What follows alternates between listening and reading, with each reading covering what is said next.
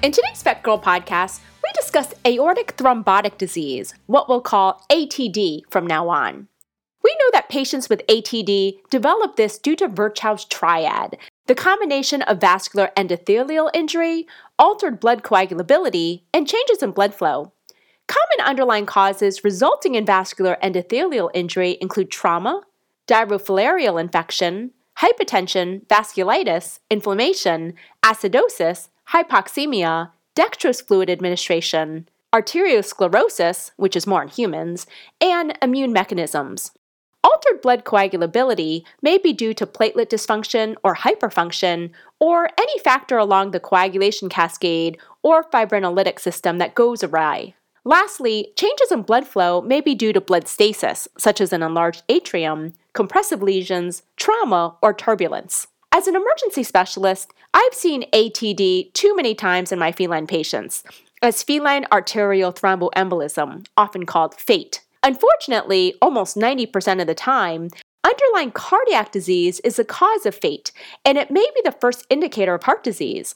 In the veterinary literature, ATD, or aortic thrombotic disease, has been well described in our feline population. In fact, we know that 12 to 21% of cats with hypertrophic cardiomyopathy have developed ATD as a secondary complication.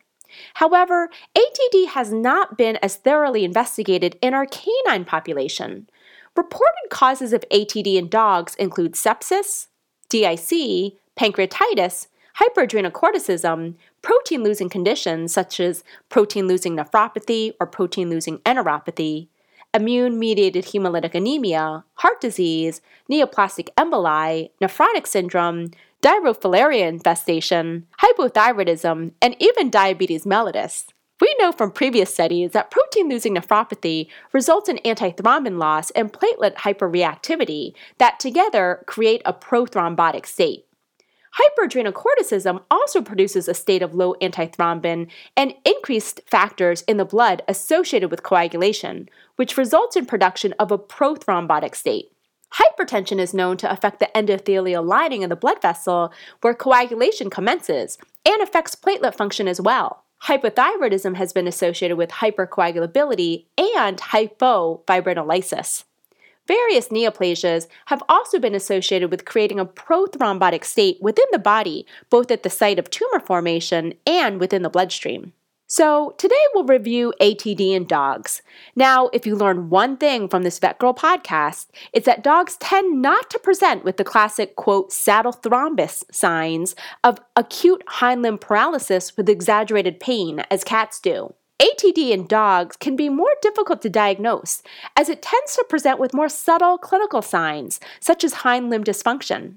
Van Winkle et al. Found that dogs with ATD had physical examination findings of absent femoral pulses, weak femoral pulses, cold extremities, hind limb pain, or even loss of digital sensation or abnormal reflexes. In a pilot study done by Diane Hauer and me at University of Minnesota, 80% of dogs presented for lameness, 73% for weakness, 50% for perceived pain, and clinical signs range from acute, peracute, to chronic. So Winter and Budke from Auburn and Texas A&M wanted to shine some light on possible causes of ATD in dogs. In a study called Multi-Center Evaluation of Signalment and Comorbid Conditions Associated with Aortic Thrombotic Disease in Dogs, they retrospectively evaluated information from 291 dogs that were diagnosed with aortic thrombus at any of the 27 North American veterinary medical teaching hospitals that contributed to the veterinary medical database between 1985 and 2011. This ended up being a prevalence of 0.03% of dogs with ATD out of the 984,973 dogs that they used in the database. Control dogs that did not have any recorded evidence of ATD, a total of 1,445 dogs, were used for comparison. In this study, 52% of the dogs were male and 48% were female. No prevalence was found when evaluating sex, age, or body weight in the study group of dogs with ATD. Only breed type was found to have a significant association with the incidence of ATD diagnosis. The most common breeds represented in the ATD group were mixed breed dogs, 21.6%, Interestingly, Labrador Retrievers accounted for 10% of the ATD group, followed by Shetland Sheepdogs at 6.2%, Golden Retrievers at 5.5%, and Toy Poodles at 3.1%. Approximately 2/3 of the dogs in the ATD group were found to have underlying diseases, with protein-losing nephropathy being the most common, 22%, followed by neoplasia of various types, 12%, hyperadrenocorticism, 5.3%, systemic hypertension, 5.2%, and hypothyroidism, 5.2%. While this was a retrospective study, there are some important findings to take away from this study. First, it was interesting to note that the dog breed may be a predilection for developing prothrombotic diseases. This study found that the Shetland Sheepdog is an overrepresented breed in the ATD group, and the authors theorize this may be related to the breed's predilection for subclinical systemic hypertension. It would be interesting to follow this study with an assessment of all the underlying diseases represented in the ATD dogs to determine if any one underlying disease is more likely to result in a secondary ATD development. From this study and from other similar studies on canine ATD, PLN, protein-losing nephropathy, seems to be the most common of the underlying disease processes. However, one of the limitations of this Winter and Budke study is that dogs in the ATD group didn't all receive echocardiograms, so it was difficult to rule in or out the possibility of subclinical cardiac disease as a root cause for the ATD development. It should be noted that an older study back in 1993, published in JVEC, retrospectively evaluated 36 dogs in a postmortem study and found that the majority of ATD was associated with a cardiac cause, such as endocarditis or atrial thrombi. This older study found that the underlying disease prevalence, 19% for cardiac disease, was followed closely in prevalence by PLN, 14%.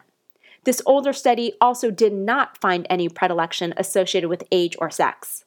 Likewise, an older case series by Boswell et al. Found that half their ATD dogs, 3, had concurrent hyperadrenocorticism. However, this study was underpowered, with only 6 dogs in their ATD group. 2 other studies likewise found that PLN was the most prevalent of the underlying diseases to cause ATD. These studies also suggested that advanced age was a precipitating factor as well, which the current study findings argue against age as a factor. It should be noted that in this Winter and Budke study, 34% of ATD dogs in the study were found not to have an identifiable underlying disease process.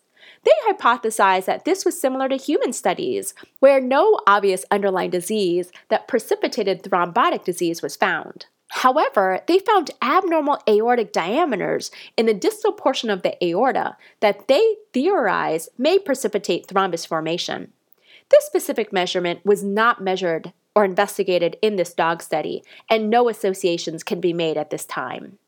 So, what do we take away from this VETgirl podcast? This study pulled information from a database that included information provided by 27 veterinary schools. Due to the diversity of patient demographics, this data is likely to be a more appropriate representation of the incidence of ATD in dogs and may explain variations between study findings, as the other studies were underpowered in ATD subjects. The limitation of this study was that cardiac disease could not be definitively ruled out, as not all dogs received an echocardiogram to ensure that subclinical pre-existing heart disease was not a precipitating factor of ATD development. More importantly, clinicians should be aware that ATD in dogs is not similar to ATD in cats. It can be from cardiac disease, but other underlying metabolic causes need to be ruled out. A diagnosis or suspicion of ATD in a canine patient should trigger the clinician to search for an underlying prothrombotic disease, such as PLN, neoplasia, systemic hypertension, hyperadrenocorticism, and hypothyroidism. Unlike in cats, cardiac disease was not found to be an underlying common disease in dogs with ATD. But when in doubt, get that echo just in case too.